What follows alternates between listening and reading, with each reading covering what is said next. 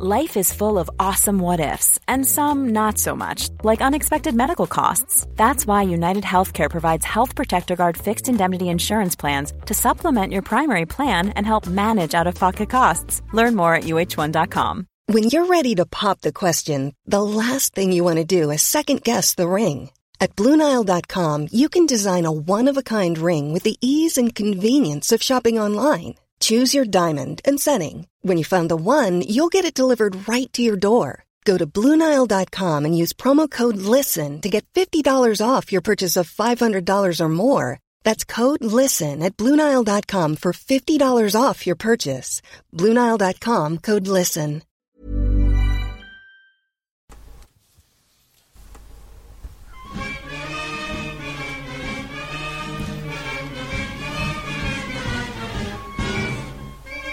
Hello again, Egg Chasers. It's the second podcast of a week. This is the Egg Chasers Rugby Podcast, the podcast about rugby that doesn't take itself or the game too seriously, and we can't get enough. Yeah, there's no internationals happening. Yeah, there was Premiership and Pro 14 games. We still managed to talk about that for 2.5 hours. Was it that long? Yeah, it was. Wow. Unbelievable. That's how much we're cherishing being in each other's company once again. Exactly. Exactly. So, but yet we're back. But not because we are driving the agenda here. Actually, this podcast is going to be driven by you. So thank you very much to everybody that has got in touch, emailing their thoughts, starting points, nuggets of information, stories to contacteggchasers@gmail.com. And I think we'll get straight into it. Firstly, evening, Phil. Hello, good evening, Tim. Evening, and evening, JB. Good evening. Right, you're going to love this first email from, it's either Matt Keeley or Matt Kiley. I apologise. I've said it both ways, so I cover all bases. And do excuse me for indulging with this email. I think you'll appreciate it. As someone who's enjoyed the pod for years, I thought it was about time to say thank you. I regularly look forward to starting off the week listening to you back and forth about all things rugby. Blah, blah, blah. I'll cut out all the compliments. You've accompanied my dog, Hansy, and I on countless walks across the magnificent Somerset countryside. I use these walks to switch off and put the world to rights in my head. See what, you should be on Twitter instead. Yeah, exactly. Oh, yeah. So Matt says, 6 years ago, in my early 30s, I was diagnosed with Parkinson's disease and subsequently had to give up playing rugby. I've since found new passions along the way, but still miss the sport, as I'm sure many others do when they stop playing. Listening to your stories and anecdotes conjures up memories of my own experiences playing low-level rugby in England and South Africa, and in some ways the three of you gents have unwittingly helped me to adapt to life as it is now, which, wow. Yeah, incredible. Wow. Have a listen to this, though. Besides thanking you for the pod, I do have to ask that you be more careful with what you preach from the dungeon, as it is a platform of persuasion. Good. Last February, just prior to COVID wreaking havoc across the world, I found myself in New York with my wife and our good friends. We met for drinks before catching a show on Broadway, and on the cocktail menu I saw Negroni. You didn't. Uh-oh. Never having tried one, but hearing so many rave reviews, I ordered one. Let me tell you, that first sip was worse than getting told I had Parkinson's.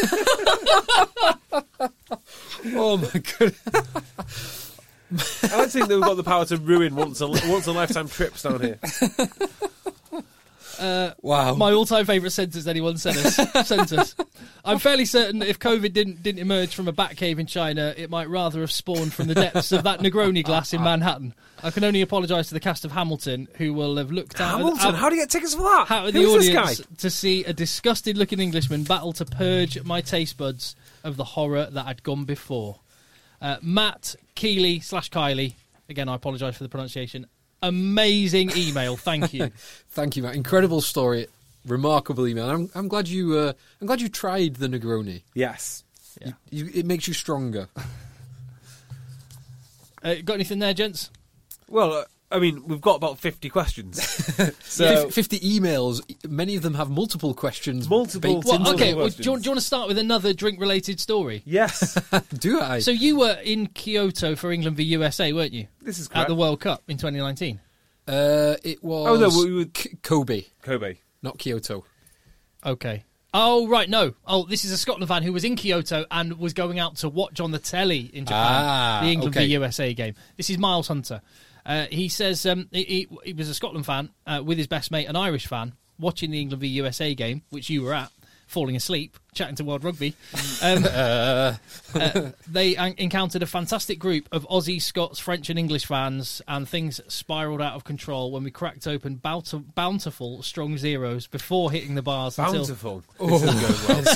Until suddenly, in seemingly the blink of an eye, it had gone from around 11:30 p.m. to broad daylight, and I was no longer in a bar but staggering around a subway station with no phone, no bag, no passport, for which some stupid reason I'd taken with me, and no best mate.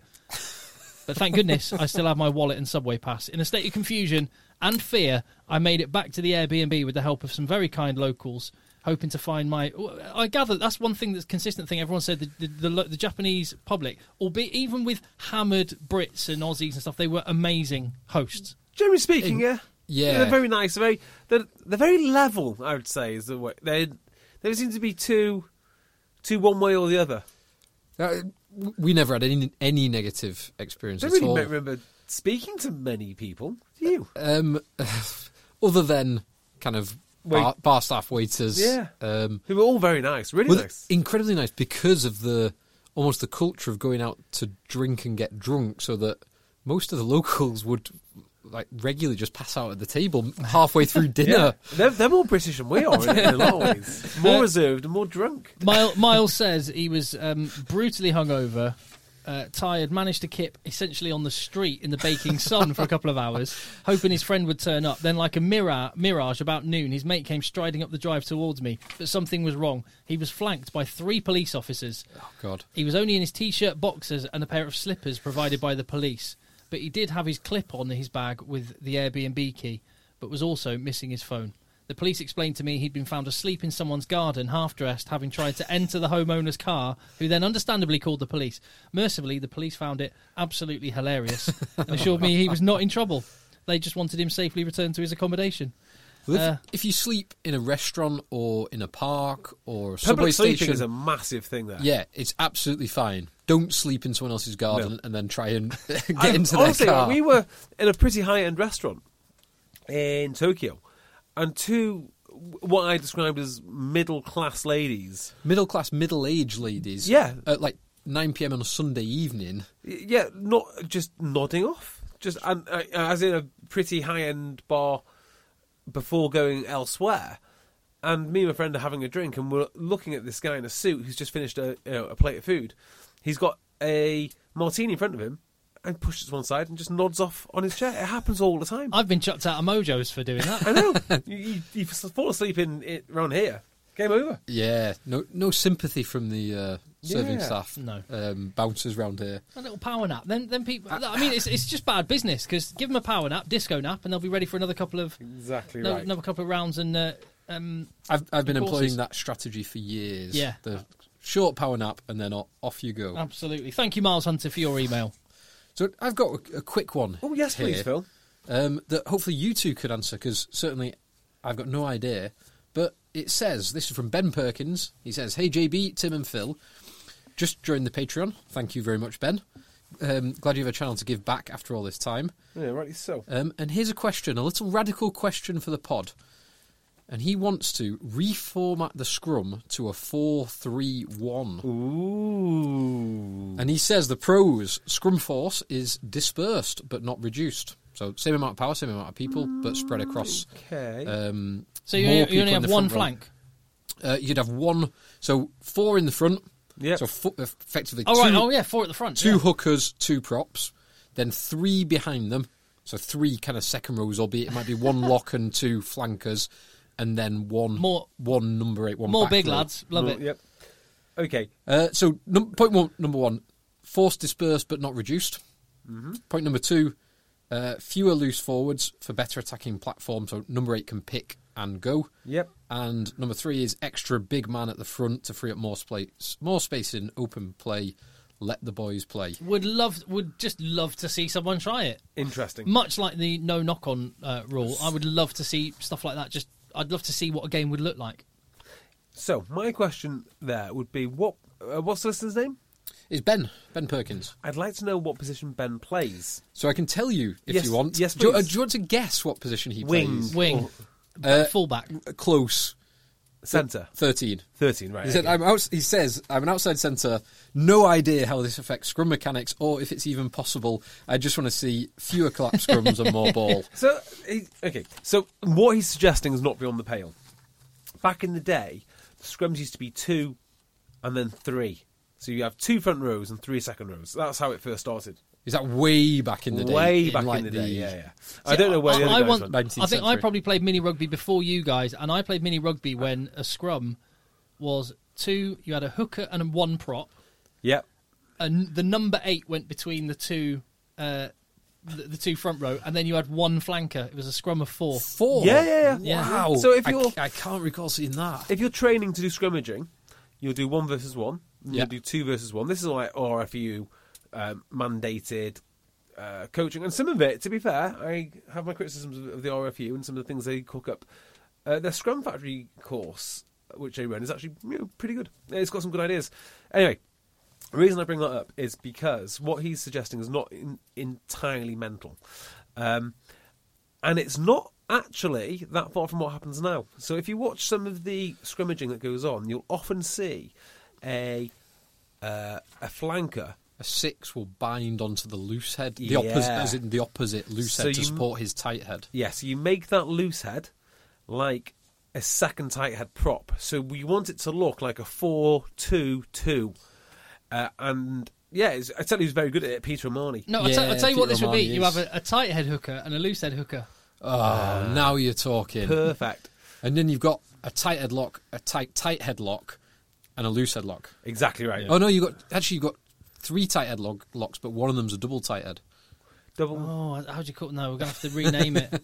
I think you'd have to. Number 8 would have to be between the tight head lock and the loose head lock, so and then you'd have a loose if you forward. think about it, and I'm just thinking off the top of my head now, the reason that it doesn't look like that is because you have your 8 and he's sat in what we call the 1 channel. Okay, so not between the 2 second rows, but between the flank second and the row and a second flanker. row, Yeah. So you do that for the quick strike from the loose head. It's the quickest way out. Yeah. And I think it's the best way to launch an attack. In Premiership clubs don't do that too much anymore. It's ridiculous. The, and the they number should. 8's scrummage and push. Yeah, and they should. Well, Ireland, how about this?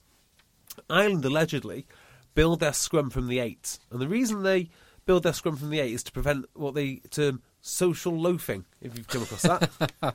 So That's a psychological term. Yeah, social Yeah. loafing. So Yeah, it's like Because- basically because just you're in a crowd. letting other people do the work. Yes. Hiding.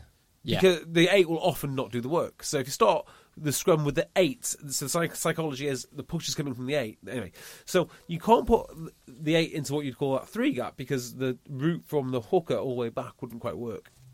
But what you can do is you can push up your flanker, and particularly if you've got a loose head that likes to come around and work an angle, well, he opens up his flank, he opens up his rib cage, and then a Peter O'Mahony type who does it great will come underneath that and make your front row into a 3. So you then basically get a 3-3-2 or something like that, or a 3. From row into a 4. Really. Sorry, what did I say then? Yeah. 4. 4-3, Yeah. or 4-3-1 or 4-2-2. Yeah, but if you're going to do that, that might be an argument for moving your 8 all the way across to the gap, which I've never seen used ever, which would be the 3 gap. Or maybe you should have the 8 people, but much like a line out, just let the team choose the formation.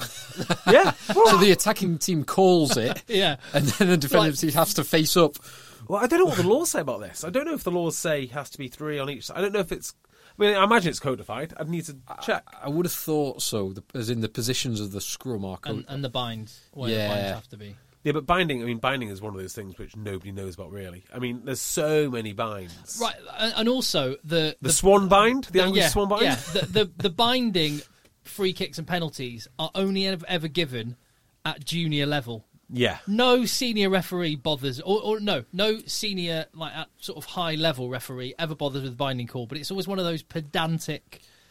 It's always one of those pedantic calls that like level 8 refs make. And also, there are some really difficult decisions refs have got to make. Yeah. So imagine that you are looking at an 8, right?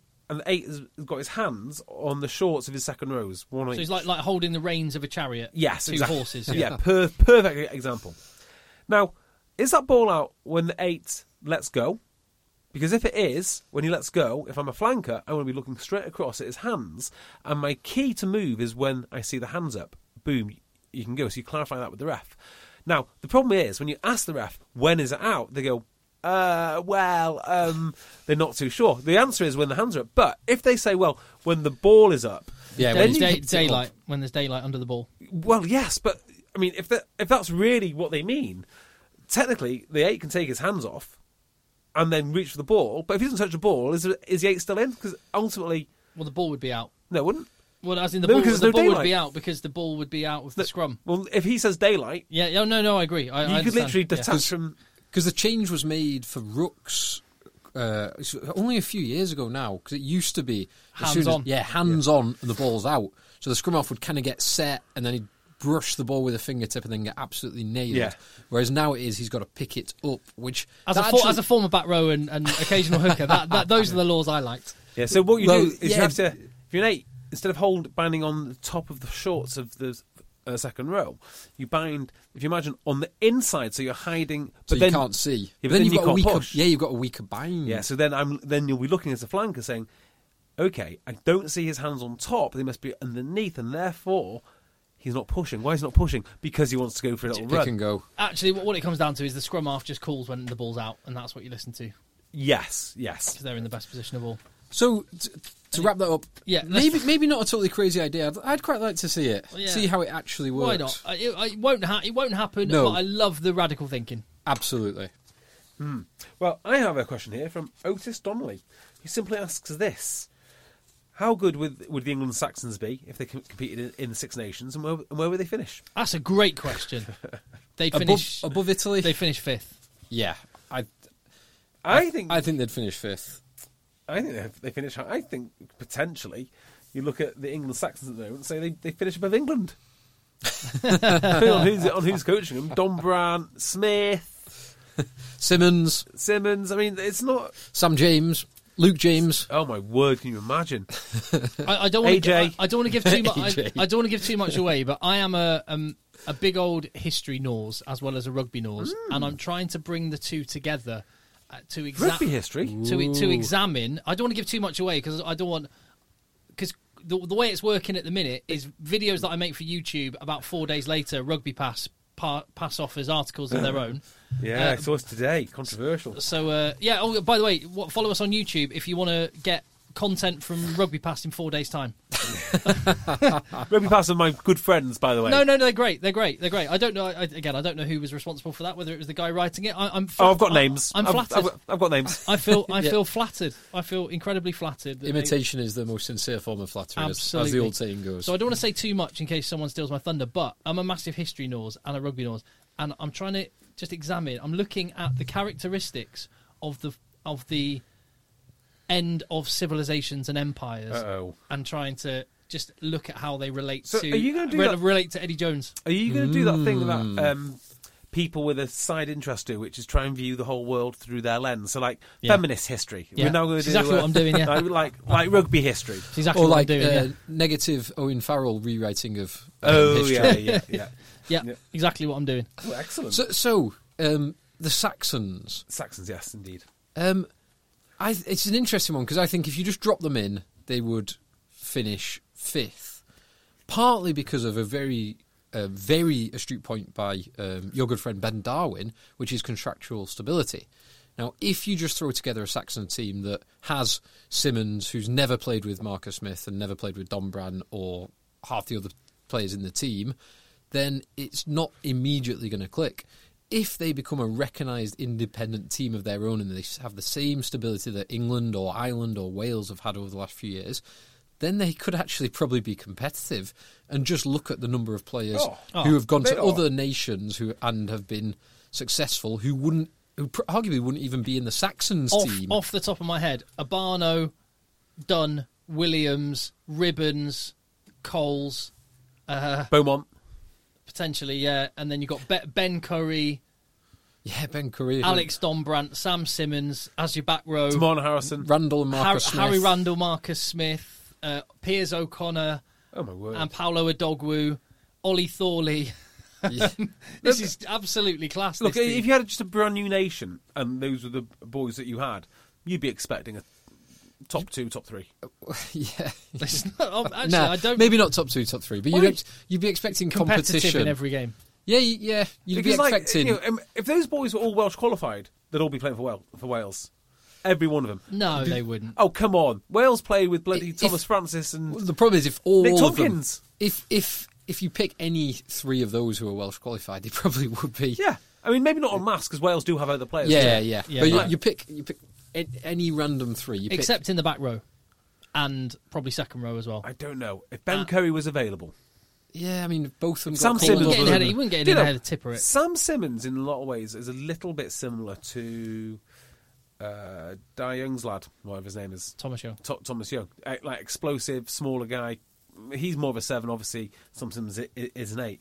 But it's that kind of guy. So maybe he doesn't walk in. I think Ben Curry does, though. I think Stroll's in. I think a fair few of those that you've just listed Yeah, Marcus Smith would make strolls in. Marcus Smith gets into any team. Marcus He Smith gets in the squad. Gets into the All Blacks. Ooh, I He don't doesn't know. start for them. but he Moonga and Bodie B.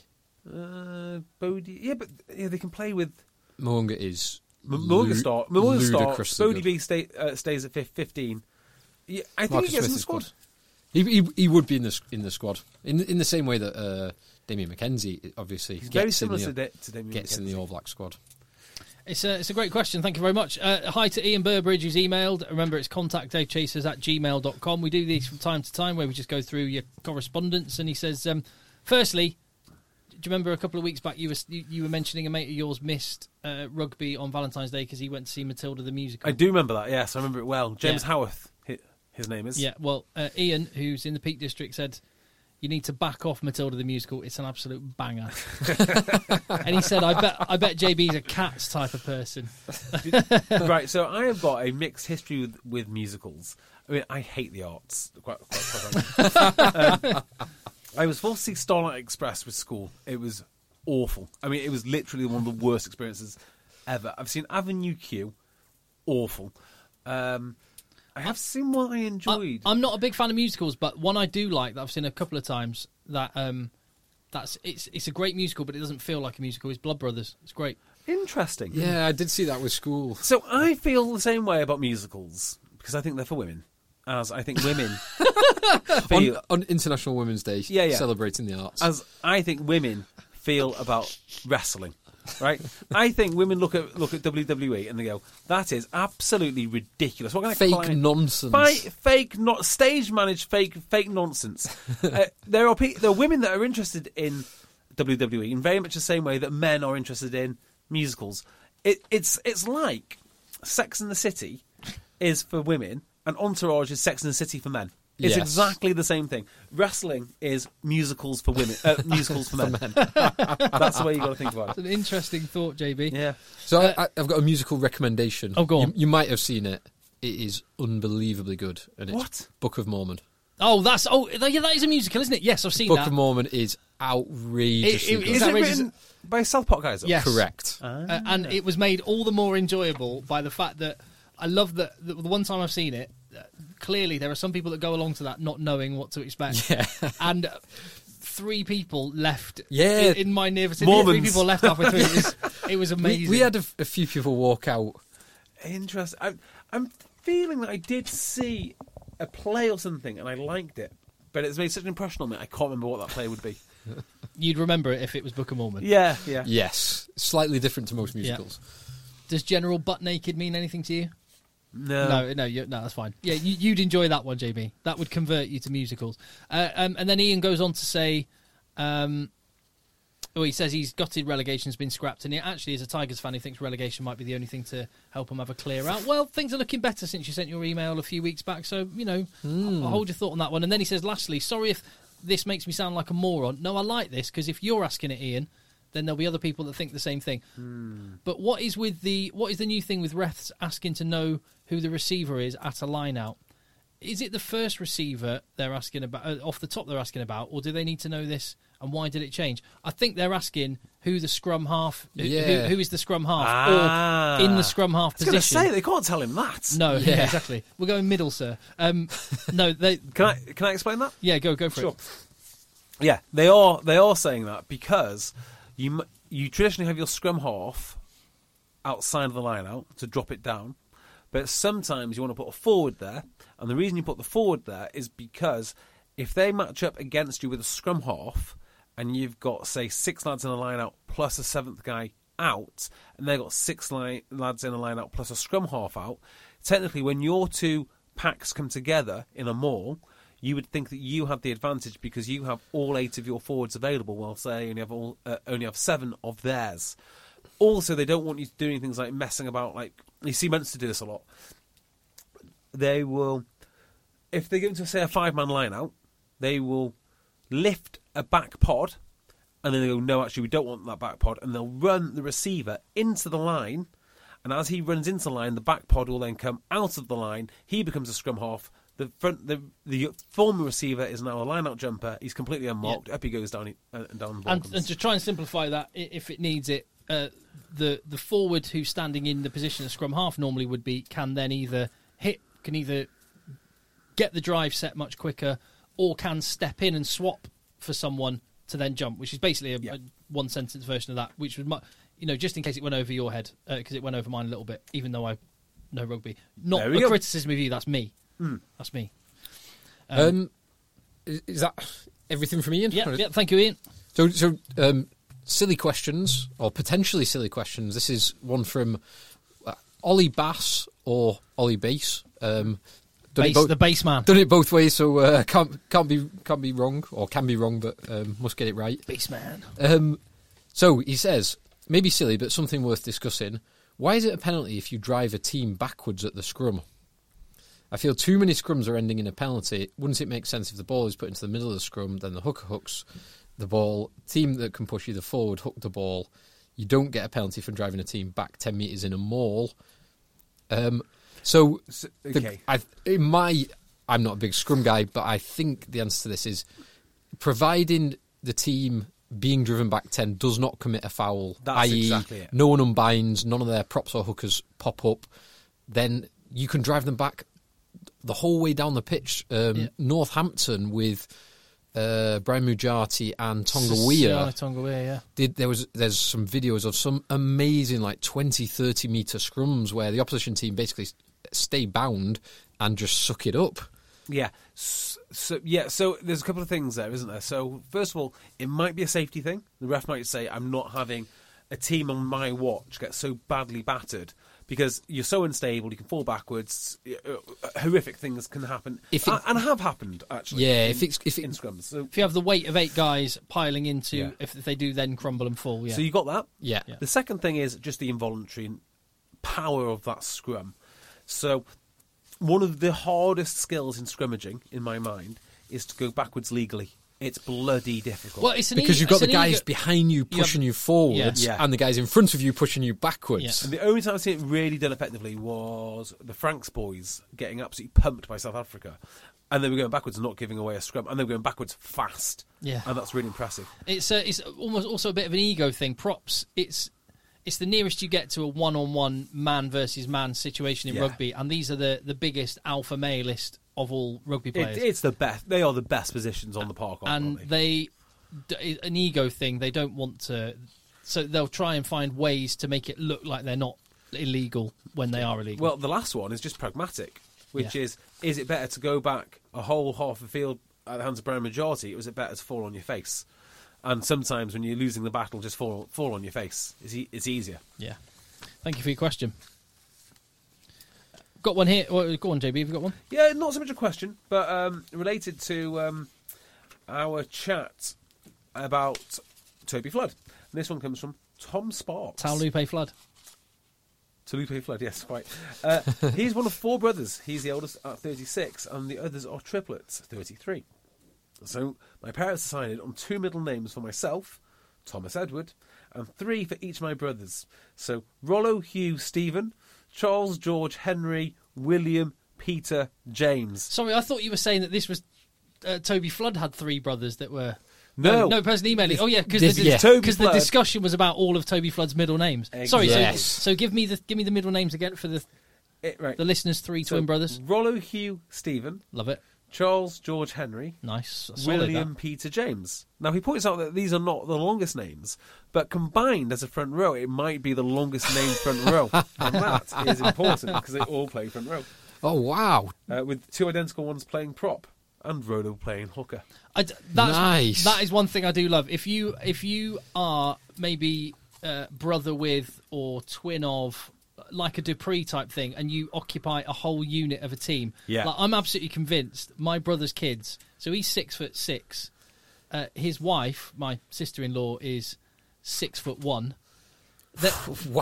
Wow. The two boys that they have are They're going to be giants. they're absolute freaks already. So to the point that you feel like you have to, when you're out at the park and stuff, you feel like you have to explain to other parents, he's only 5. Because he's just got this giant kid behaving like a 5-year-old. But I reckon they're going to be two second rows. It's Lucy's age, bloody hell. Yeah. Watch out for the Rouses in the future. This one from Ross Digby Patel, who... Well, this is off the back of the Wales-England game, and so I'm glad that enough time has passed that Ross Digby Patel might have calmed down a bit, because Ross was not happy. I write in the aftermath of what is, in my opinion, the most shambolic refereeing performance since the TMO in the World Cup final in 2007 and Judge Cueto's need to be in touch. He mentions a few things, but I'm just going to pick up on this one. Aside from he says, I feel it impossible not to condemn the disgraceful officiating in the Wales v England match this afternoon. So this was raw and fresh at the time. So dreadful was it, by all 4 involved, referee, assistants, TMO, it's led me to believe he's being flippant here, I think. It's led me to believe that only impartial referees, say from Bangladesh, should be allowed to officiate from now on. Or else, and this is the point I want to pick up on, or else there ought to be a DRS-type system in place for captains to prevent decisions. Now, the reason I mention this is, in Super Rugby AU, have they not got a captain's challenge along this line? Yes, I'm pretty sure they have. I can't. Super Rugby AU, which I've hardly watched any, did have more law variations. They did the 50-20. They did. Or was it Arthur? One of them's done the goal line dropout as well, hasn't it? For if you're held up over the opposition's try line instead of being like a rugby league scrum. goal line dropout. Ah. Yeah. Interesting. Has a couple of the variations, but let me check that one. I believe there is a captain's challenge in Australia, and so let's keep an eye on how that looks, Ross, because I wouldn't be against it. As a thought, one thing just on the refereeing decision, I don't know if you've seen Scott Parker, the Fulham football manager, talking about VAR recently. No. There's one little video that was doing the rounds. He does look good in his coat, though, doesn't he? He does, yeah. He's very well dressed. Yeah, he is very well dressed. He basically just... I think it might be a cautionary tale in football at the minute, and if you look at what Scott Parker had to say, I think he was very eloquently put it. Careful what you wish for, and if we want to get everything amazingly perfect all the time, you might actually inadvertently remove a bit of the fun and a bit of the emotion. And I know it came down the wrong side for you, Ross, but and me, the fact that we had those feelings in the aftermath of Wales-England, whilst it was unjust, it's like watching a great box set sometimes. Yeah, and now I'm distanced from it. It doesn't hurt. And also, if it was appealed, I'm not entirely sure they win.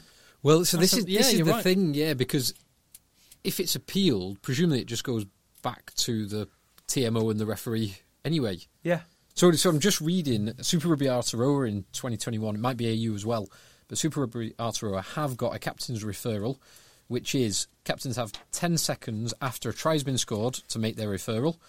The TMO will then be able to go back to the last stoppage in play regardless of how many phases have been played. So traditionally it's 3 phases prior to a try being scored. Foul play referrals can be made after any stoppage of play if captain believes foul play has been missed. Captain must reference specific incidents or infringements. Footage must be clear. And those are the only ones that can be investigated? Specific thing? Presumably, the captain must reference... This might just be the foul play. Yeah. But captain must reference specific incidents. Yeah. Okay. And the scrum and line-out are not included in the referral process. So, presumably because there's so many infringements generally at scrum and in line-out. the NFL, anyway. there are decisions like judgment calls on refs that you can't look at. So if you are stepping on the line, well, that's an obvious binary, is he in or out? Yeah. But if it's something else where it's a judgment call, and can't think of what one of those laws would be right off the top of my head, but you can't challenge that. Was it fully caught before it was knocked out and fumbled? Yeah, something like that. Yeah, something like that. Okay. So yeah, I don't necessarily hate the suggestion, but I don't actually think it would, unless there's something different to how it's done in Aotearoa. I don't think it would actually have changed the outcome in the England-Wales game. Yeah. Right. Should I do one? Yeah, crack on. So this is from Oliver Cousins, and he's mentioning all the podcasts that he listens to, which are basically just ours, just us. And he asks, basically, does the 25k match fee become counterproductive for England? He references a interview with Mike Brown, where Mike Brown says the England team got a little bit clicky. Now, I will point out this. If anyone's going to know what a click looks like or feels like, it will be someone from Harlequins. So the theory here is it must be quite tempting if there's 25k on the line to accidentally run someone's foot over in the baggage handling area with your trolley or whatever it may be.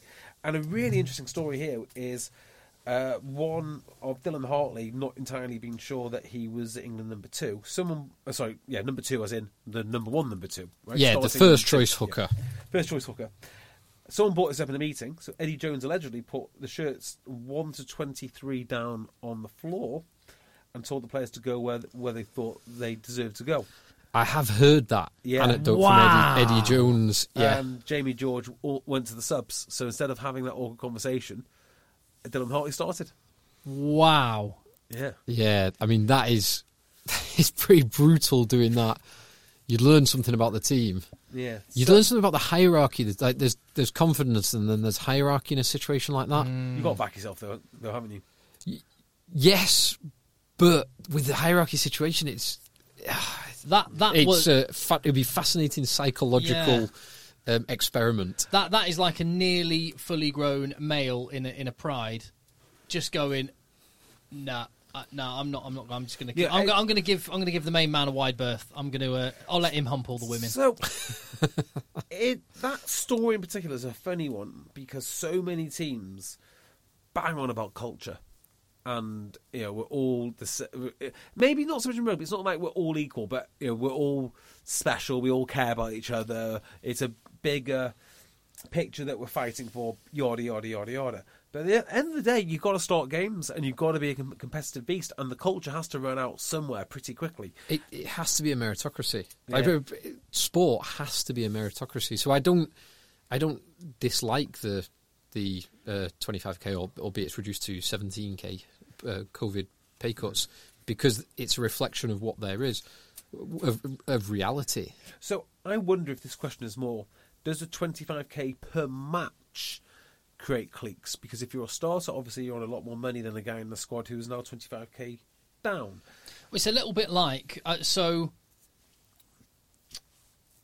I'm going to use an analogy here. It's a little bit basically like, does it lead to a kind of crony capitalism type thing, which isn't actually capitalism, but it's sort of things can get a little bit corrupted by just being able to defend your continuous profits at the expense of others, perhaps. Yeah, I mean, look, if there's 25k on the line, being candid, I'm thinking about that before I think about the good of the team. I want to start. Now, subs also get the 25k, right? So it's not as if it's just 25k for you. But you want to be in that team. But you want to be in the team anyway. I think the bigger problem with this 25k is not within the England team itself. I think that's probably okay. I think the bigger issue will be in the clubs. You're going to have players who are, broadly speaking, getting paid the same amount, but they are not putting it in for their clubs. Actually, this is a problem. This is a genuine problem in clubs. I've spoken to players about it. And there is a almost guilt factor of the international players who go away for a third of the season when their teams are struggling. So if you're in Worcester and you're fighting week in, week out against relegation, previously relegation, and then your captain goes away or your centre goes away for a third of the year, that's a real big problem. And he's getting paid double. He's probably getting paid more anyway, but playing fewer games and then picking up the international money. Comparison is I can't remember what the phrase is, but comparison is it's inevitable, but it is such a negative mindset to have. Yeah, it leads nowhere good, but it's inevitable. I would say, especially with such competitive people. Two things should happen. One, the match fee shouldn't be a match fee. It should be a squad fee. So if you're in the EPS, you just get a squad fee. It just adds onto your club contract. And the second thing, which he hasn't really asked, but I'll answer anyway, is the money coming into the clubs should be even money distributed across all clubs evenly, regardless of how many players that you send over to England. Okay. So there's no... Which it is generally. No. Well, no, because they you fund get... in terms of academy funding, but I know you get... No, not academy funding. So there's the academy I know funding. you get compensated for Correct. the time, so which I think is right. No, so if you have fair. 5 players, you get paid for 3. If you get 1 player, you get paid for 3. And the reason... So the current is you get 80k per player for disappearing for England. Well, you get 2 amounts of money. You get whatever it is on the cap, an allowance, and then you get a cash amount, and they're not linked. Well, they are linked, but they're not linked, if that makes sense. So by saying, here's a pot of money, everyone gets paid for 3 players, or whatever it is, because that makes more sense to me, because you're not trying to game the system then as, in terms of writing contracts, putting more England money onto players' salaries. So if you've got 5 of them, they can't just turn up in your office one day and say, hey, can I have my England money, please? I know you're getting paid that. Can I have it? It's just because it's across all clubs.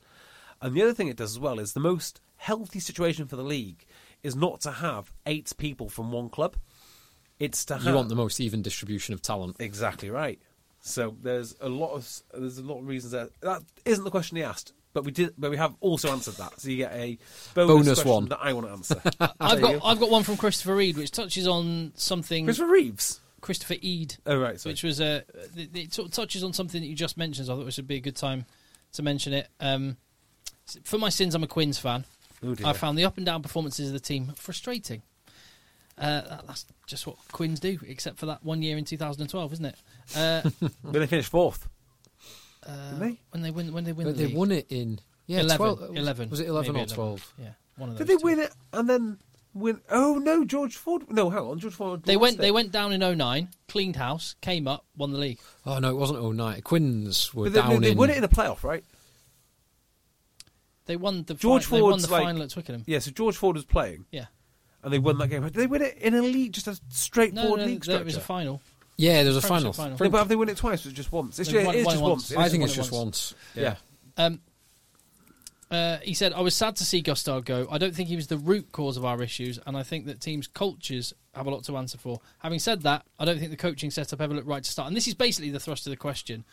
He says 3 of the 4 main coaches were former players with limited coaching experience. So I guess, and you mentioned the connections to the club, can sometimes too many people involved in the background with a tight connection and history of the club, can that be a problem sometimes as much as it can be a benefit? And where do you draw the balance between the two? So I think yes, and partly because rugby's not a static environment. It's a very complex environment that's constantly evolving. And if you don't keep up with the times, if you don't keep up with how things are changing, not just in your league, but right across the rugby globe and the way that innovation is taking place, you will get left behind. And so the kind of desire to want to look back to the glory days and instate people into important positions because they had success in the past is that kind of backwards looking. And the obvious ones are obviously Leicester, perhaps a little bit of Quins, but also one of the most obvious ones, not at club level, is Martin Johnson being appointed for England. Yeah, It's It's one of the most appointment in backwards looking appointments that just, it symbolises what this question Do you know what's is. incredible, though? People in the game today, real high-ranking, knowledgeable people, cite Martin Johnson as someone who should be in charge of Leicester Tigers right now. And I think this is insanity. I mean, he shouldn't even be in the BBC studios, let alone in charge of Leicester Tigers. the guy has something to offer, Of course he does. The He's a game. legend. and he appears. But this is hard. Yeah, I don't know how much it's he's sort of taken himself out of the scenario. But it is a shame to see someone with such experience and such gravitas being largely he's not involved in the game. Well, it depends what he wants to do, doesn't it? Yeah, if he's absolutely. happy picking up lots of money doing corporate dues, yes. Which I'm why sure he would is. you want to wreck your reputation? I mean, he's lucky to have the reputation he does after his England debacle, quite frankly.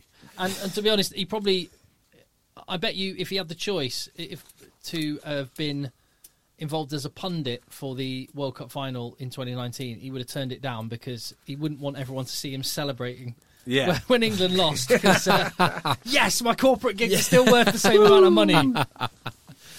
10 grand a night. I don't like it, is the answer. I don't like it when coaches stay at the club which they were a player at. I think they should always go elsewhere to get their experience and then come back. I don't like it when Stuart Hooper does it. I don't particularly like it when the Harlequins boys do it. That said, Harlequins is a rather different club to most others. And I think I've said this before, which is Gustard coming in just was not the right cultural fit at all. In fact, it really jarred with everybody. A Quins person could go to Saracens and the Saracens players they'd learn would something. accept them. Would go, okay, yeah, that's fine. If you're good, I'll accept you. But I think that we've touched on it a few weeks ago, and it's only then I thought about it. You're right, Quins players hate Sarries. They really hate the Sarries. And the interesting part about this, I thought, my God, Quins have done well. Fair play to Dalrymple for re-signing Marcus Smith, because that is the single most important signing in the Premiership this year, bar none. And he did it without a director of rugby. But actually, I wonder if he did it because there was no director of rugby. Possibly. And, there's a situation in the NFL now where Russell Wilson is asking to be traded. And I think everybody who watches NFL is saying, well, I would much rather sack the management before I sack the quarterback. And I think that might have been the calculation at Quins, looking back at it now. Another example would be the Philadelphia Eagles, not to get too NFL-y, but they fired the management before they fired the quarterback, and then they fired the quarterback anyway. I think Quins managed to re-sign him because Marcus Smith is that confident in his own ability in a brilliant way. Like he said a little in the last year, he said, I want to be the best fly half in the world. And for a young man to say that, I love it. I love that he said it. And even in his post-match chat as man of the match at the weekend, he's like, yeah, of course, England's driving me, and hopefully I'm going to get it really soon. No, I don't like that. The reason I don't like it is because I want him to say, I am the best fly half in the world. It's okay to have these lofty ambitions. I want him to say, or I'd be happy if he said, currently I'm third. I'm not going to say it.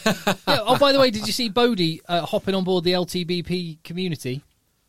What, was he wearing his tie again? He watched Bath v Exeter and tweeted, "Stop getting water carriers on at every stoppage. Crack on with the game." In other words, he said everything but let the boys play. Which is what he meant. That's what he meant. He's also supporting Owen Farrell, obviously, Yeah. because Farrell hates water carriers being on the pitch. Exactly. Totally refuses to play. Yeah. Oh, you see, that's what he was doing. It was a very coded message about last week. Even Bowden Barrett was outraged at Goes There. See? Correct. So, Matthew Suttle. Suttle? S-U-T-T-L-E? Yeah. Subtle. Subtly done there. And quite a long email, but effectively asking us for our opinion on the Lions playing on their own doorstep. And I guess his question is it the same? It's not quite worded that way. No. But is it the same? And also, do fans deserve it? If they've decided not to travel with them, do they deserve to go and see the Lions? It is a special event. I think enough people. I realise I'm in a minority here. I'm a bit of a purist on this one, but I can see why it would happen in the UK, and I think there will be enough people that go. There will be enough people that accept that for all the reasons we've had the last year, it will be okay. But then I'm in a minority of people, seemingly, who would have relaxed things much more and not been nearly as authoritarian as the government have been. So that's probably the two are linked. The two are linked, actually. There probably is a relationship between how much of a wide berth people give a Lions tour in the UK and how. I'm not getting to that. I'm fine with it, but I don't like it. I'll come to terms with it. My thought would be, I don't think anyone who wasn't going to see the Lions previously is likely to see the Lions at home. If you've spent an ungodly amount of money going with Lions travel to South Africa, I'd imagine that you'd be the first on the list to get the tickets for either Scotland, England, Wales or Ireland or wherever the games are played. Probably even got debenture seats at one of the grounds already. Yeah. So the idea that someone who wasn't going to travel is going to go get your seat instead of you, I don't think is going to happen. Combine that with the fact there might be only 25% full stadiums. You've got limited supply. You've got pretty much the same demand. You've probably got more demand on top of that because not everyone can commit to going to South Africa, whereas a lot more people than were going have the means to go, if that makes sense. So you're advertising to a bigger pool of people who are more able to pay. I can't see really that anyone or very few people without a lot of money, an awful lot of money, are possibly going to go to a Lions tour. Well, if it happens, let's wait and see what the ticket prices are, because I think that will probably tell you a lot. Yeah, I wouldn't be surprised if the ticket prices are exactly the same as they were, except there were none for sale, because they would have already been allocated to these Lions travel people, which is exactly right, because they paid for their tickets. Yeah, that's a good point. If someone bought a package deal, including tickets 4 years ago, yeah, you deserve. They're going to get first dibs on the tickets in the UK. Yeah. I mean, I wouldn't want those tickets because it's all about the tour. I'd probably sell them on the second-hand market, and then just go to South Africa anyway. Yeah, and do you know what? I don't think people get very upset about second-hand market tickets. If I'd decided to pull out some of my pension money or save for 4 years to go on a tour of a lifetime before you have kids or whatever the thing is you've decided to do with your Lions tour, and you're left with this anemic version over in the UK and you've got some tickets, I think they should be able to sell them for whatever the hell that they want because it's a reasonable compensation. So that scenario seems fine to me. As in, I don't have a problem with someone who, for whatever reason, intends to go to an event, then can't go to an event, or the event changes, resell them. I do have a bit of a problem with touting, basically. And it's hard to draw a line. Yeah, it's hard to make a decision. It's hard to choose motives. It's hard to decipher motives because someone could say, hold on, you're selling second-hand tickets? Yeah, well...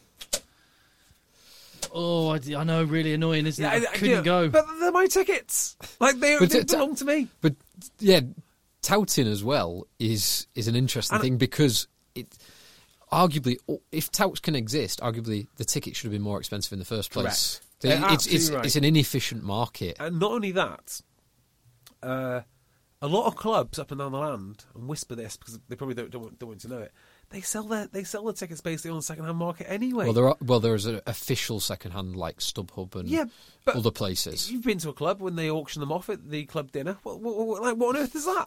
What is that okay? Is it because we did it in the club dinner? I mean, we haven't done that for example. We would never do that. But yeah, the price limit on rugby tickets ridiculous. As you say, Phil, they should be more expensive, not less. And if you want more seats, build more seats. Yes. In fact, sorry, just to carry on. I'll build you some more seats. If you want more seats. Just carry on this rant. If we charge more, we could get Phil to build bigger stadiums, and then the price would come down. Lots more stadiums. Yeah. Life is full of awesome what-ifs, and some not so much, like unexpected medical costs. That's why United Healthcare provides Health Protector Guard fixed indemnity insurance plans to supplement your primary plan and help manage out-of-pocket costs. Learn more at uh1.com. One size fits all seems like a good idea for clothes until you try them on. Same goes for healthcare. That's why United Healthcare offers flexible, budget-friendly coverage for medical, vision, dental, and more. Learn more at uh1.com. I've got one interesting talking point on something that we have discussed before. So Alex Parsons, hello Alex, says it's often mooted that Tier 2 nations, particularly the Pacific Islands, would benefit from inactive Tier 1 internationals being able to switch their allegiance to another team they qualify. Okay. Sir Charles Piatow, for example. Mm-hmm. So he says, on the face of it, a decent idea. However, could it do more harm than good? Ooh. The law of unintended consequences. His next line, have you got a copy of his email no. there? Next line is law of unintended consequences and all that. a lot of, say, Samoans and Tongan players are New Zealand born, so they have at minimum dual eligibility. Safe in the knowledge they could switch over if underutilised, it might push them to pursue more All Blacks caps before switching to their Tier 2 nation. So they might only switch later in the day. So because they okay. Now this is an interesting one. So when they hit 30s, so he actually says his 3 points around this are: could you then see more players end up actually making decent careers as regular Tier 1 internationals? Which I'm not sure you would, because it's a meritocracy. The Tier 1 players, the Tier 1 teams are only going to select the best players. Yeah. Point number 2, it would shrink the pool of players eligible to Tier 2 nations for a period of time if players are holding out a little bit longer. And this is probably the better point. The average age of Tier 2 players increases as dual eligible ones will only play once their Tier 1 dream is dead. And the problem with that would be Tier 2 players at higher ages, when they get into their 30s, is when they go for a payday in countries like France, which is when they retire from international rugby to get more money for their salary. There is a slight other way to look at this, isn't there, which is the Tier 1 effectively end up developing your players for the Tier 2s. So you can get a guy coming through Tier 1s and it only needs a change of coach or one big tournament on the horizon, and they say, do you know what? We don't fancy you. I think I really want to play at World Cup. I don't know what. You could end up with a career like Gavin Henson with hundreds of games under your belt and never have appeared in a World Cup. So that draw of a World Cup alone could mean you switch, and you might be switching at 26 and have another 6 years for your newfound nation. I don't think it's a bad idea. Sir Charles would have had at least 5 years. We saw him. He didn't, because he signed for Ulster just before the 2015 World Cup, I think it was. So he, something like 23, he never played for the All Blacks again. I wonder if he regrets that. I know, he came to Ulster. Well, yeah, obviously. Have you seen his bank account? No, yeah, I know, but many years from now, he would have won a World Cup. He would have won a World Cup if he'd just done that. If he'd signed that deal 1 year later, and that is, he would have won a World Cup. And just, you know, I mean, I don't buy into the phrase, but there's a famous person that, very famous and beloved in Manchester, Tony Wilson. He set up Factory Records. With like the Hacienda and New Order and all of those bands, Happy Mondays. Anyway, he said you can make money or history. Now, I think it's possible to do both. However, taking the thrust of what he's saying, I think many years from now, Charles Piutau might sit on his wonderful estate and think, I'd love to have won a World Cup. That's the pinnacle professionally of what I could have done. No one is ever not going to want to win a World Cup. I think that's fair. Did he not move because he wasn't in that squad, though? No, I think he got dropped because he signed for Ulster, maybe. and that's why he had the short-term deal at Wasps. Yes, because he wasn't going to play for the All Blacks. Therefore, Wasps bridged that gap. I personally would follow the money, much like Carl Heyman did, and Charles Piutau did, and many others did. And, you know, look at all the England football team that have to sell their medals later on. It is nice to win it, and I think there are huge opportunities for World Cup winners. Oh, it's hard to say. In terms of the Tier 2 stuff, I don't think the unintended consequences that the listener brings up are that compelling to me. Yeah, and I agree with that. I don't think it'll switch the dynamic for players waiting for that potential All Blacks or Australia cap significantly. Taking it as one little example, the Ratu Naulango, who had a great game for Bristol at the weekend, looks a legit talent. He served in the British Army, so he, you know, I genuinely believe he deserves. Should he choose to, was he asked to go into an England squad? I think he's earned that right. He's put him, by virtue of, you know, serving. Yeah, 100%, no question there. However, I'd love there to be a situation where he would want to play for Fiji. Yeah, that's the best. Yeah. That's the best thing for the game. But I totally understand why would he do that?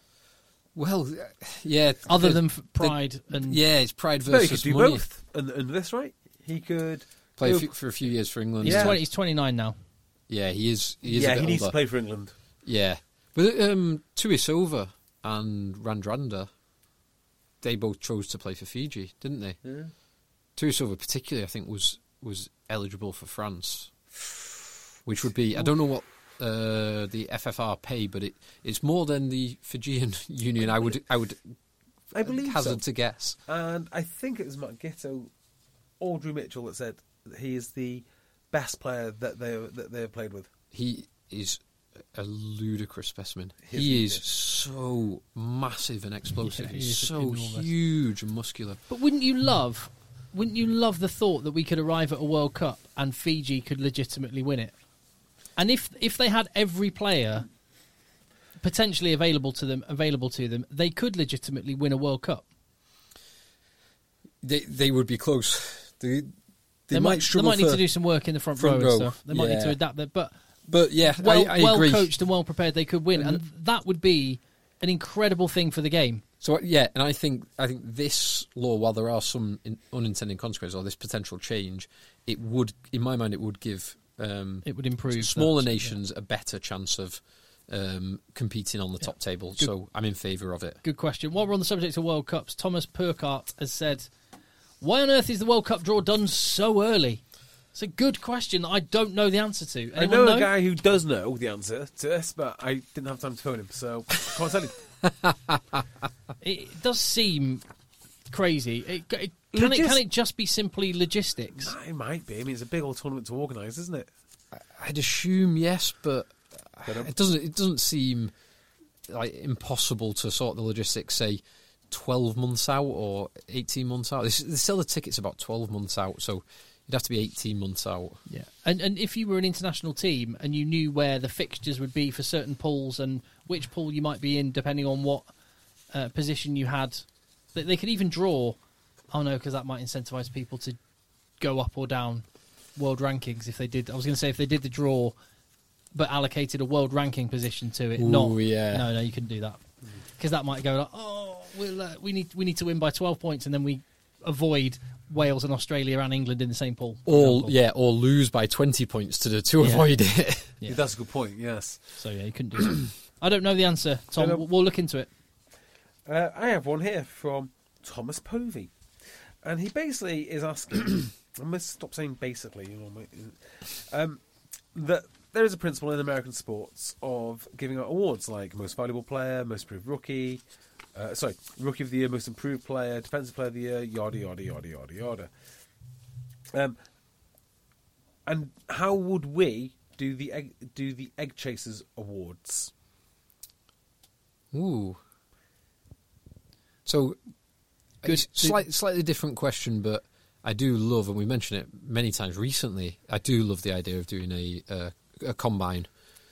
So, bench press, 40-yard dash, vertical leap. Yeah. Oh, I love that kind of stuff, I think would be brilliant. Now, that is a totally different question. And actually, it would almost be like I'd love that as a pre-season thing.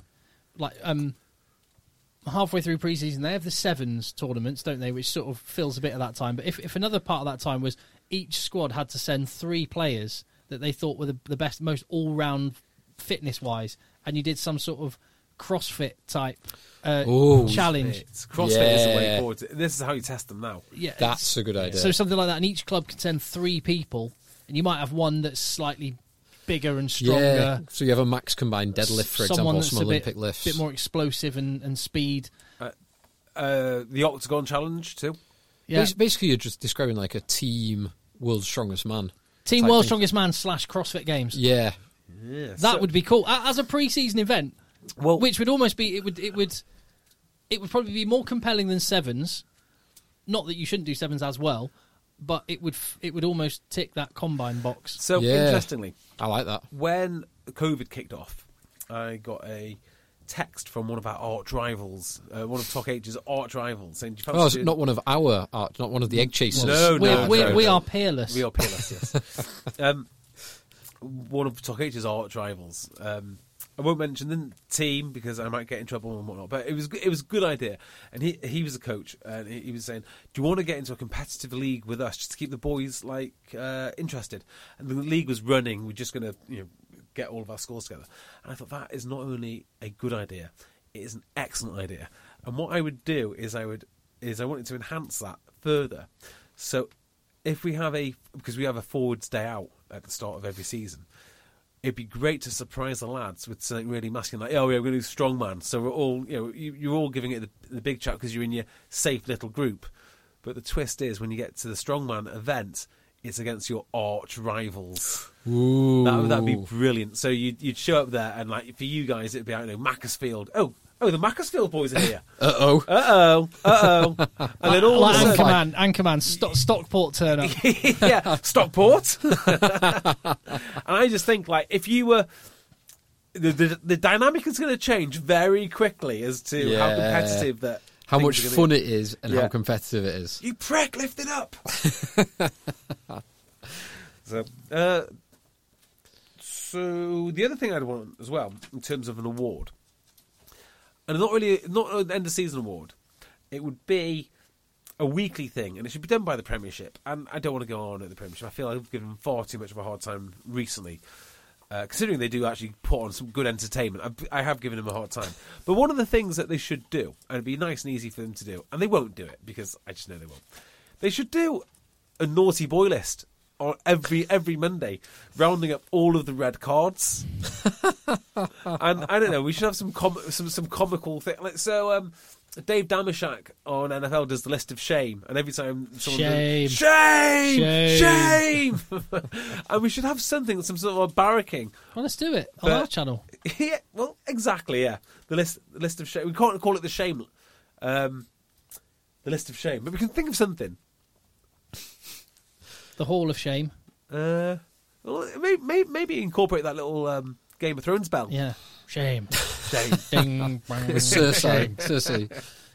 Yeah, the naughty boy list. I think is a great thing. It's the kind of thing that NRL would do. It's the sort of thing I would. NRL released a promo. Yeah, and 3 of the events were red cards. At least there's massive concussions from that highlight, the 4-minute highlight reel. Oh, brain injury, and everyone's cheering. That's a massive hit. Well, yes, it is. They're celebrating their sport in the way they want to. The awards I would have, one for, and I would judge this one, best quads, and I would also judge players' girlfriends or play. It's a fair category. What does the judging process involve with that one? Just aesthetics. Instagram. It would a thorough examination of Instagram in terms of the content of what they have to say and how powerfully they make their point. Yeah, like Miss World. Yeah. When you've got to listen to 5 minutes of their drivel on climate change. That's the stuff. That's what I was talking about. That's what I had in mind. Yeah, exactly. But quads, 100% best quads. Wilco Low wins that one at the minute. So yes. Thomas Povey, thank you very much. Do you want a detailed one? So go on. You're selling Here's an interesting one from James Parrott, and it I know this one. I like James Parrott. Good guy down at Exeter. So it relates directly to something we started to talk about. We didn't really have the full detail on at the end of the last pod, which is F1. Oh, it's a good one. This no, don't give us that one. Don't give us. I'm going to use that one next week in the actual podcast. Okay, because it's a CVC. It's a really good one. Yeah. On CVC. So it gives a very detailed analysis of what CVC did to F1 across its history from. Checking at the dates from 2006 to 2017, it looks like. So, yeah, that would be interesting to discuss at a later date. I've got a very short one, if you don't want a long one. Oh, yes, please. Entitled Stuart Lancaster Leadership Masterclass. Oh, God.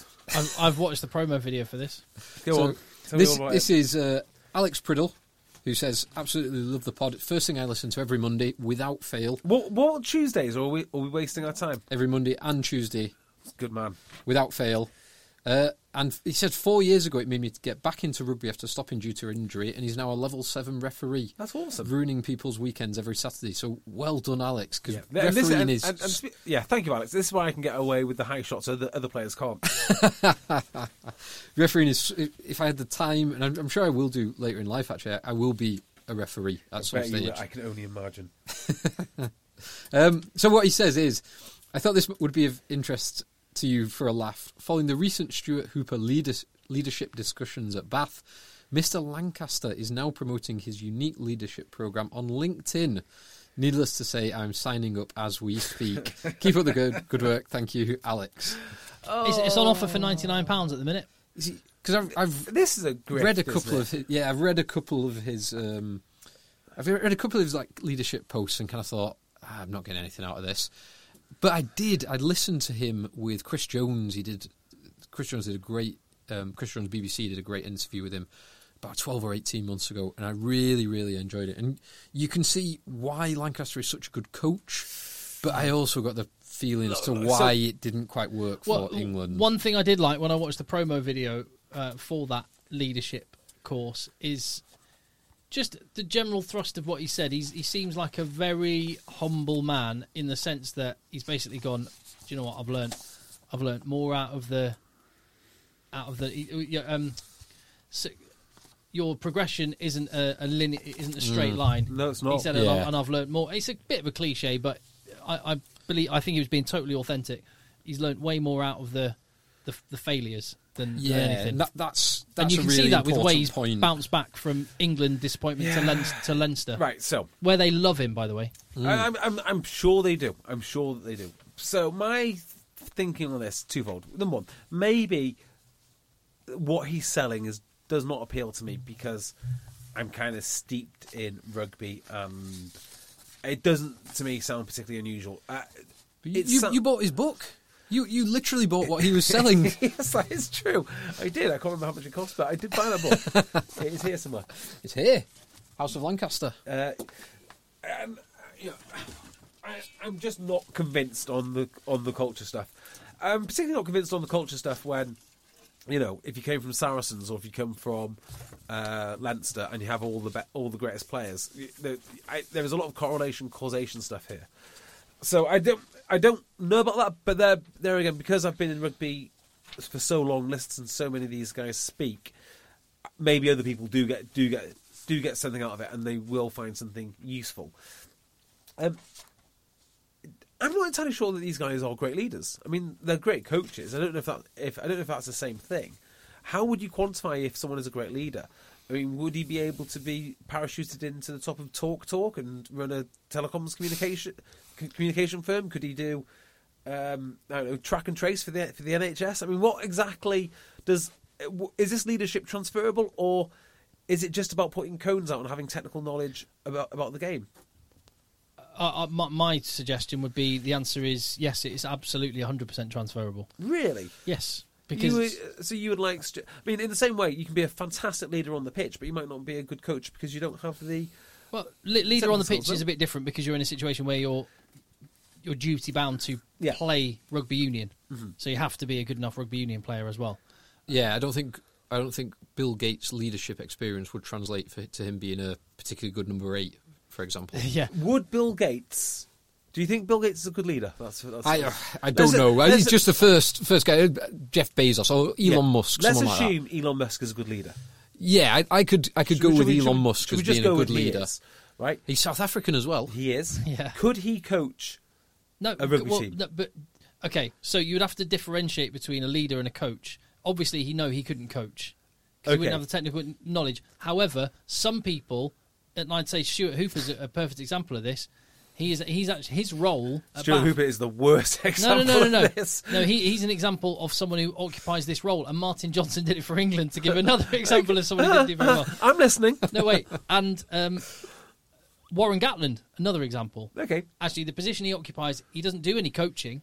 He stands there and watches everything that goes on, whilst the coaches that he's empowered to go and deliver his overall vision go and make it happen. Yeah. And it's like a CEO at a company actually sets the vision, keeps everyone on track, hires the right people, and actually it's the MD who would be the head coach under a DOR that does the day-to-day work. Which is interesting because, of course, Stuart Hooper is now a coach underneath the DOR.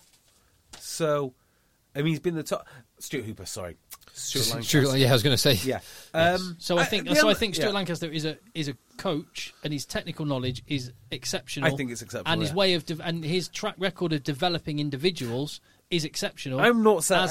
in the DOR CEO type role, big vision, get everybody buying into it, and keep everyone on course. Maybe that's not his role, and so he's found a good spot. I'm definitely not saying that he's not a good leader. I'm not saying that. I'm just saying I'm very suspicious of people that brand themselves as a leader. It could be true. It might be true. It might not be true. I always sense there might be a bit of grift there, unless you've actually.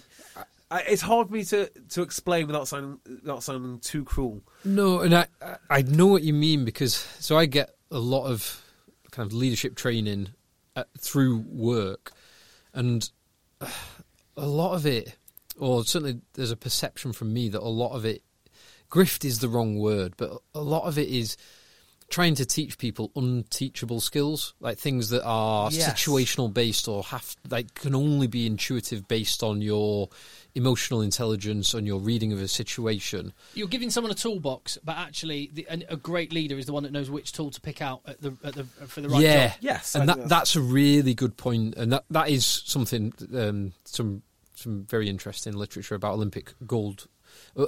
multiple gold medal winning coaches that I read fairly recently, where they were able to move from, it was like task focus to individual focus along that spectrum, and at times they would be totally like emotionally alert and individual focused, and other times they would be actually quite harsh and totally task focused, and less good coaches would sit in kind of one camp or the other, whereas the best coaches would move, depending on the situation, between those two and multiple other personality traits based on the situation. Right. So, I mean, just think about this. I mean, it's not the same point that Phil's making at all. But I think of a guy like Ant Middleton, who's obviously been in the news recently. I am absolutely 100% certain he would be an inspirational leader if I was stuck in a wood somewhere. That's exactly the guy that I want to be having leadership with. I also don't think he's going to be a fantastic leader if he's going to have to head up a team of laissez-faire cancer researchers. They're just, I don't see how that leadership transfers from one to the other. With Stuart Lancaster saying, "Come and look at my leadership course," if your intention is to run a sports team semi-successfully and then slightly more successfully under somebody else, by all means do it. Where it baffles me is when bankers and insurance bods and construction executives all log on to Zoom and think, "Oh, what can I learn from Stuart Lancaster?" And I'm not entirely sure that you can do that. The one that really, I've mentioned this before because it does wind me up a little bit. The one that gets me is Legacy. James Kerr, the book on the All Blacks, which it's been used in lots of big businesses that have referred to that, and very senior people in big businesses who've referred to, "Oh, it's amazing that the All Blacks sweeping the change room. That shows what an amazing team they are." It's like, no, you're just picking something that team has done and trying to link it causally to them being amazing on the rugby pitch. It's total nonsense. They are good players and an amazing team for lots of other reasons. One of them is not the fact that they sweep the change room. Jonathan Liu, who I'm not a fan of, by the way. No.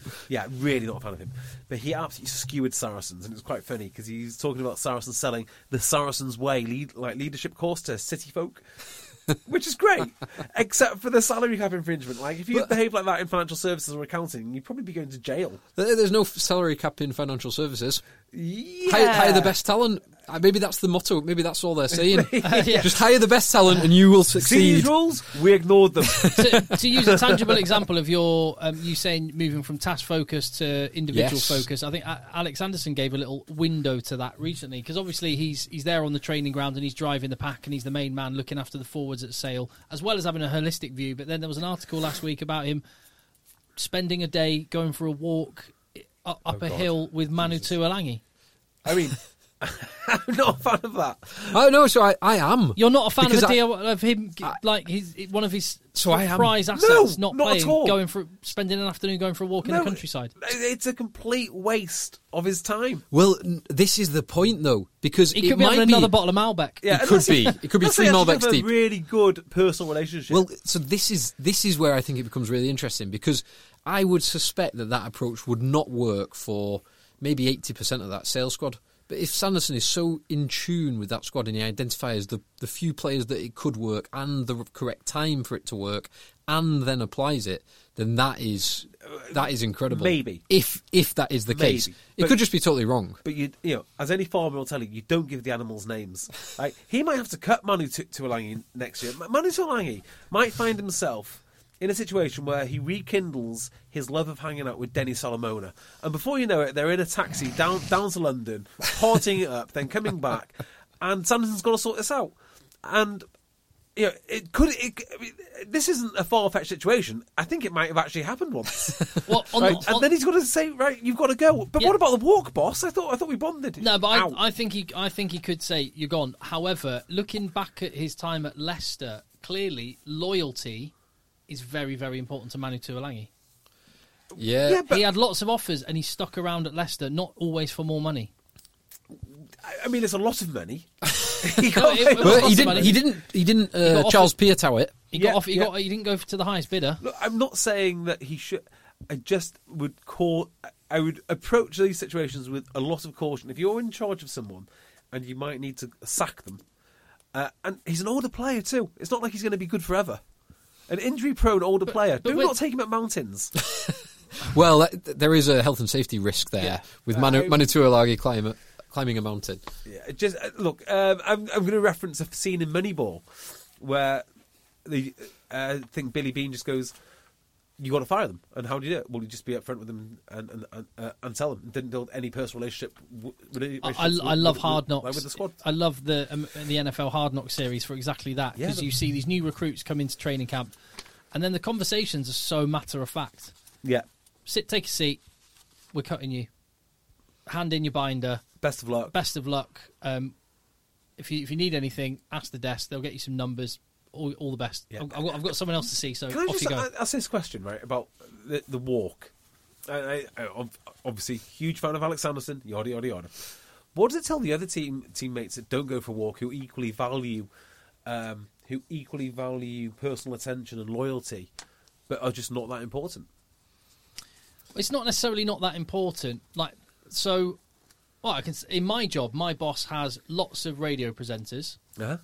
But you're the best. That's different, isn't He it? tells you you're the best. Yeah. You are the man who are virgin. Yeah, he has lots and lots of radio presenters, and I think, and again, I don't mind saying this out loud. I think one of the things that I am valued for is that I'm very low maintenance and can be left to my own devices. And I think if I were more high maintenance and needed the constant reassurance or needed more input, then I think my boss would give it to me. But actually, I don't.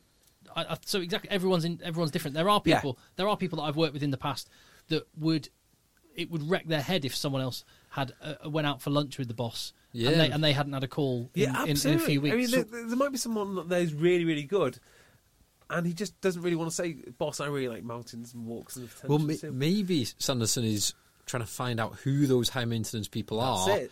He's flushing them out. Yeah, he's going to cut them immediately. Yeah, exactly. Sanderson is playing 4D chess. That's Wow. clever. That is clever. Wow, that's why he's still got the necklace on. He's waiting. First person to say, "Shouldn't you change that to a shark?" Right, gone. Yeah. Or do that walk. We never went on a walk. It was a trick. Get out. He did a what's the name of Colleen Rooney and Rebecca Vardy Yeah. thing. Oh, genius. I only told one person that I went on the walk with Manu Tuolangi, and that person was You. Robert Dupree. It's Rob Dupree. Yes. I propose, because we've got so many more emails, I propose we actually hold on to the ones that are in our hand that we haven't dealt with, I've got. unless there's something pressing. Let's have a look. Thank you, JB. So, Thank you, JB. I'll tell you one I've got. So Dave Payne and Jack Bullen have both solved the Premiership jeopardy issue. Excellent. I won't go into them in detail right now. However, I will just mention Jack Bullen, who says, on a totally different note, with your obvious love of Negronis, I wonder if you've ever tried a white Negroni. What? Which Never. is replace Campari with Suze, S-U-Z-E, only available in France, and a white vermouth instead of rosé. It's horrible, but that doesn't seem like it's ever stopped you. That sounds perfect. Excellent. So I've got 4 more, but I'm just trying to... JB, thank you so much for everything you do for me. JB, we love you. There was a pile of last week in Brexit emails.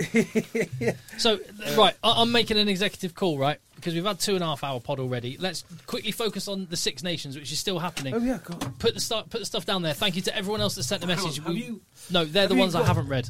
You haven't read? Have you thrown The- the ones away Yeah, that you have read? yeah. In the wood chipper. In the wood chipper. Phil, have you put So them- they're So- dead. These are 3 long burn. Okay. Which ones. we will get to. We'll file those away and get to them. But we are contacteggchasers@gmail.com, so give us your thoughts as well, because some brilliant starting points and some brilliant stories. And How long have we been? we've been going 1 hour 20. 1 hour 20. Bloody so- hell! Right, yeah. Yeah, Let's wrap it up. So Six Nations then, this weekend, we've got England playing France. We don't know the teams as of yet. We'll find that out tomorrow, I guess. No, Wednesday. Yes. So tomorrow as you listen to this. Wednesday or Thursday, maybe even. Yeah. Um, It sounds like Eddie Jones might make some changes. I actually... potentially, Yeah, because do you know what? I don't really care what the result is now. It doesn't... I mean, no, that's wrong. Because there's no Yeah, relegation. Okay. So would you choose England grinding out a win of any kind against a really good French team at Twickenham, or losing but blooding loads of players and playing a different style, loosening up? What would you go for? I'd probably take the grinding out a win of those actually, two options. Having sort of sounded like I was going a different direction. Yeah, I thought you were going the other way, but I agree with you. a win is a win is a win, particularly against France. Max Malins has to start fullback out of the squad that he's got. He's got to make a couple of changes. Yeah, Max Malins would be one. it'll be interesting to see, because I think he will make minimum changes, but he will make 2 or 3. He might go back to a single 10, because Ollie Lawrence was obviously retained with the squad. And so was Doggers. So was Doggers, yeah. He could even, I wouldn't do this, but he could even move Daly to 13. But then I would definitely keep Slade. I mean, he could play Daly and Slade. So I don't like the noises coming out of England at the moment. I don't like what Eddie Jones said, I think today or yesterday, which was we don't just change the team around because we've had a bit of a downer, and I think that's exactly what you do, actually. He said that a lot of the young lads weren't ready yet. I don't know how they become ready. You've got to only look at how Scotland implemented playing young Cameron Redpath, and God knows how many other people who allegedly wouldn't be ready. And players are ready. Opportunity is equally as important as raw talent. I have no doubt that Eddie's got what he thinks are the best players, the so-called test match animals, but they also give him a very convenient way to say, oh, well, we lost because you don't have enough test match animals, or we lost because they're not quite ready. And the lads are ready. You've got to throw them in. You've got to throw them in. Eddie Jones said 70% of... He imagines that around 70% of the squad he currently has would be the squad at the 2023 World Cup, which doesn't seem unreasonable. The age, 2 years, yeah. The age profile of the team that got to a World Cup final was the youngest team to get to a World Cup final ever. That's impressive. And that's what everyone was saying off the back of it. Really disappointed about the performance of England, but largely the same squad could be in France in 4 years' time, is what we were saying. And I think that, I don't find that 70% unreasonable. But of that 30% that he's imagining will come in, yeah, we've got to start seeing them soon, haven't you? Yeah. Very soon. Yeah, Yeah, they've got to actually play at some point. yeah. And so in a couple of key positions, I think fullback is a crucial position for England to develop, and I think that's. I think it would improve the team. It wouldn't necessarily hurt the team to have Max Malins in. So I don't think it's about just chucking people in. I think it's. The thing with Max Malins, it's not even clear to me he is a fullback. I mean, he can play fullback at Premiership level. He can play excellently at Premiership level. 10 and 12 as well. Yeah, he's just an amazing attacking player. Yeah. Whereas Mike Brown is more like a... Well, he's in the same mould as like Lee Halfpenny. They are out-and-out positional fullbacks. And Freddie Stewart's more like him. Yeah, maybe Freddie Stewart's the way forward. Someone like that, because I think if you're going to talk about how important it is to be ready at international level, the place you could get exposed potentially the most is at fullback. The kicking games are so good. You need someone who is more than just a really talented attacking player, possibly as Elliot Daly is finding out.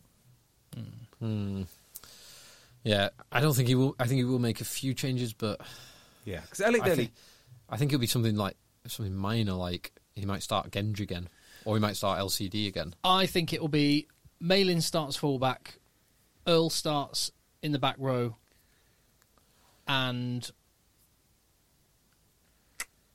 who was the second? That might be it. I've got a feeling he might go back to 110. And Lawrence. Yeah, Malin's Lawrence Earl. I could see those being the changes. Yeah, I could see that. I'd also like to get anyone really other than Ben Youngs on the pitch. Robson, Randall, one of those because Randall's not been released, has he? Is he injured? He's injured. Oh, is he? Yeah, he's hurt. Yeah. So poor Randall. Yeah. I do have some news, some important news actually. Go on. So Bazalgette, Mr. Bazalgette, remember Yes, him? Sewer guy. Yeah, is actually related to the other Bazalgette who created Big Brother.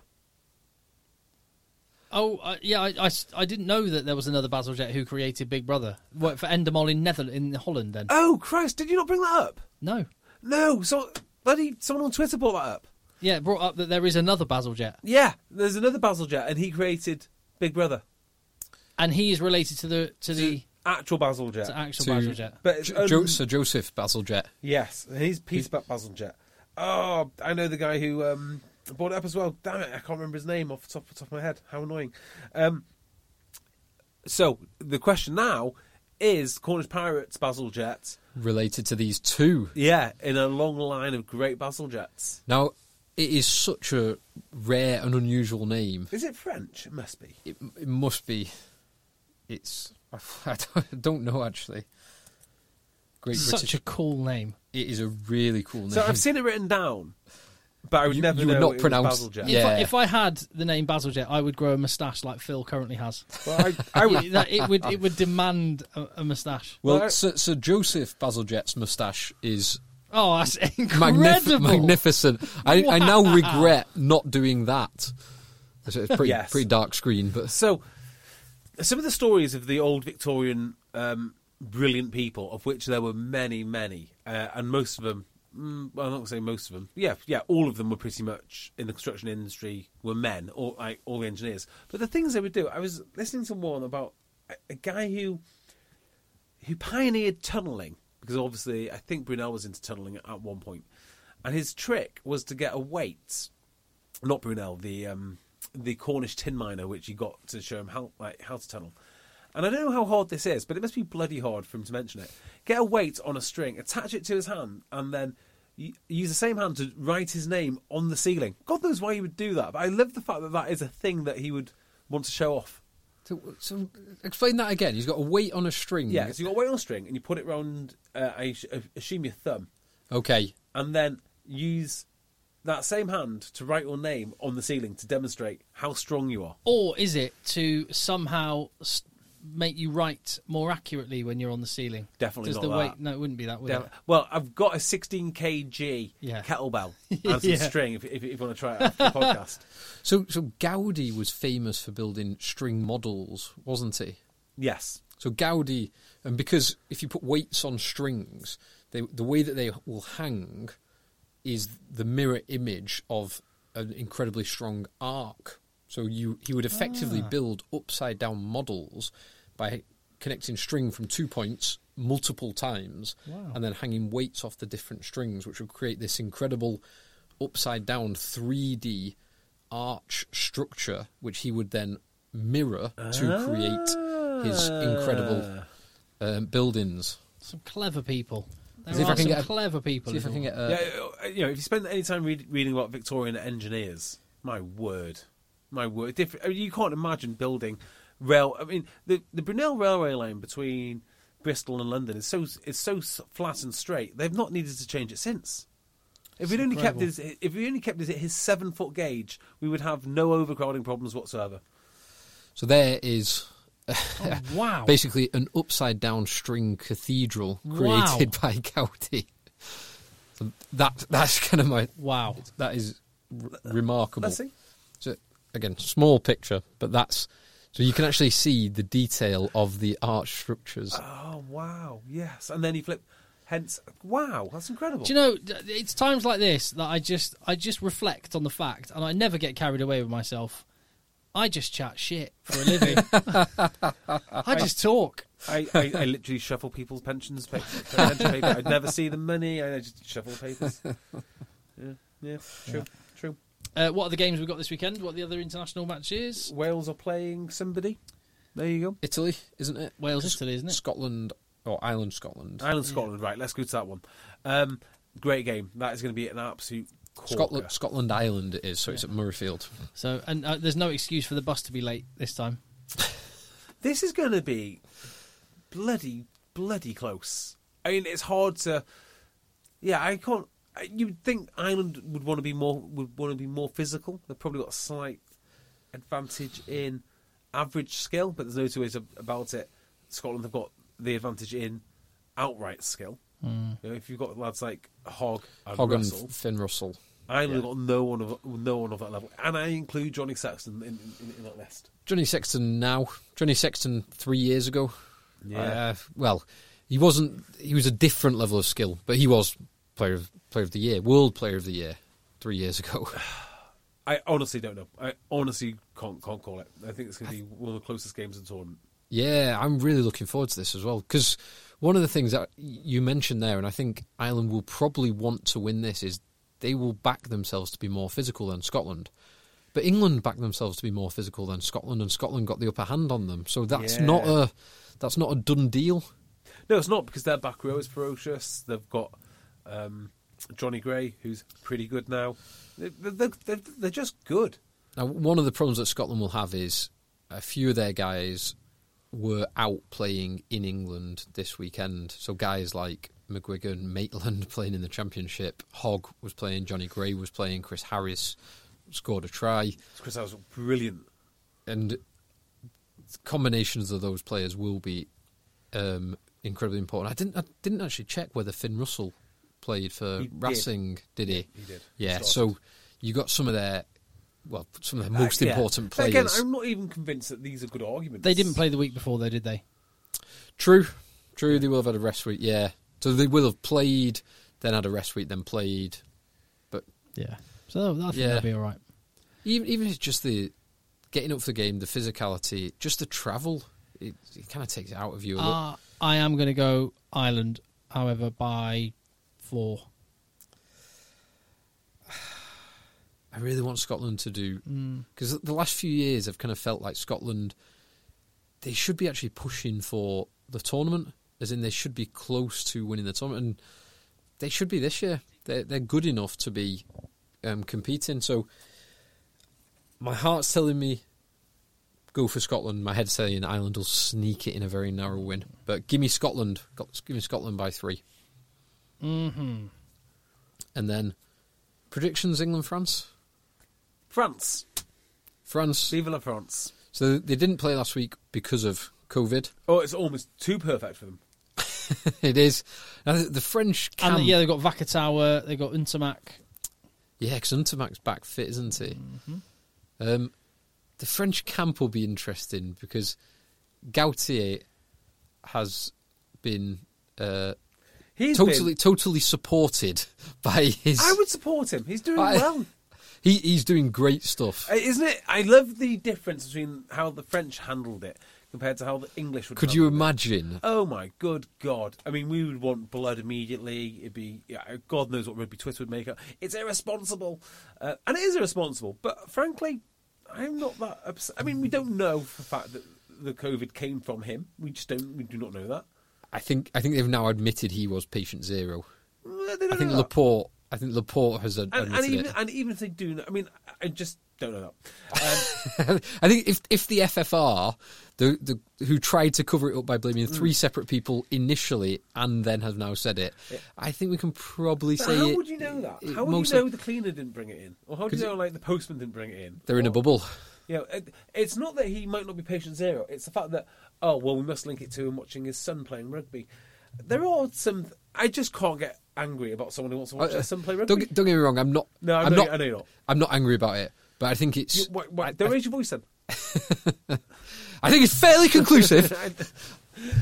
I'm glad that he's still around, and I think that they will win. I'll be wearing my France top as well on the weekend. I think France will win. It's at Twickenham.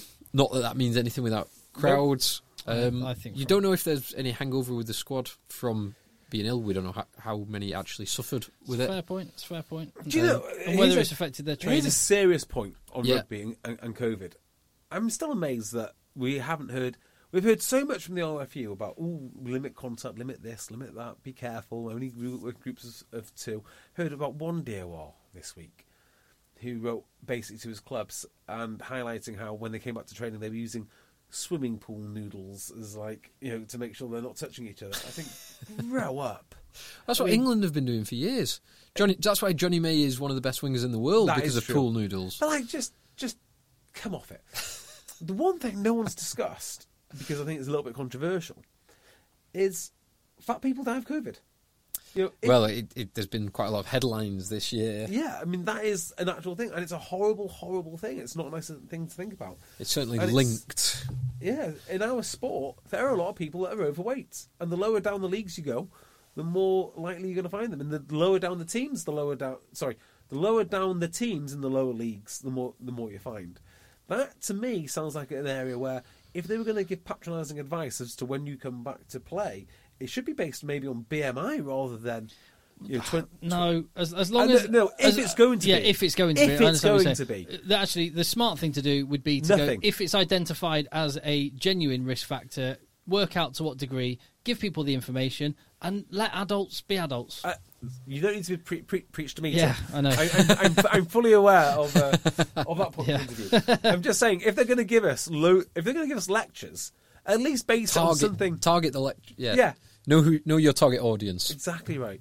Yeah. Okay, so JB, you're saying France. Tim, are you saying France as well? I am unfortunately saying France. I'm going to have to therefore say England. Come on, England! You've got to do something. You can't let me down again. How do they win it? Just be good. Just do good things. Do good things. Yeah. I think France beat them up. I'm going to enjoy it. That's what I'm worried about. England without big courts there to let you lay down the law. I don't see how you win it. My concern will be that England try again. They still not go over the hangover of the South Africa World Cup final. They try and beat up France up front. They obviously can't beat up France. They can do it tiny bits in small patches, but they can't do it over an 80-minute game, and therefore they don't get field position. They don't get control of the ball. They don't get possession, and they end up giving penalties away again and again for stupid mistakes and doing what they've done basically the last two games. Big bonus, though. Big bonus. No French referee. Yep. As Colfern says, England will get melted. And then, anyone predicting anything other than a 20-point Wales win? No, at least. Yeah. So there we go. Thank you very much. A reminder, contact eggchasers@gmail.com to email us. Go and subscribe to our YouTube channel and see some of the videos we're putting up there and get involved there. We're at Rugby Podcast on Twitter. We're patreon.com/eggchasers. Thank you for supporting us. And we forgot to do it this weekend's podcast and today. Next weekend we will give away the jersey. And announce who won last week's Negroni. Yes. Oh, yeah, I've got my little random number generator here, ready to go. We will get that done, and we will get that in the post to one Patreon follower. Thank you very much for that. He's at J Beardmore. I'm at Cocker. Phil's lurking in your DMs. Let the boys play. Hey, it's Danny Pellegrino from Everything Iconic. Ready to upgrade your style game without blowing your budget? Check out Quince. They've got all the good stuff, shirts and polos, activewear, and fine leather goods, all at 50 to 80% less than other high-end brands. And the best part? They're all about safe, ethical, and responsible manufacturing. Get that luxury vibe without the luxury price tag. Hit up quince.com/upgrade for free shipping and 365-day returns on your next order. That's quince.com/upgrade. Mom deserves the best, and there's no better place to shop for Mother's Day than Whole Foods Market. They're your destination for unbeatable savings, from premium gifts to show-stopping flowers and irresistible desserts. Start by saving 33% with Prime on all body care and candles. Then get a 15-stem bunch of tulips for just $9.99 each with Prime. Round out Mom's menu with festive rosé, irresistible berry chantilly cake, and more special treats. Come celebrate Mother's Day at Whole Foods Market.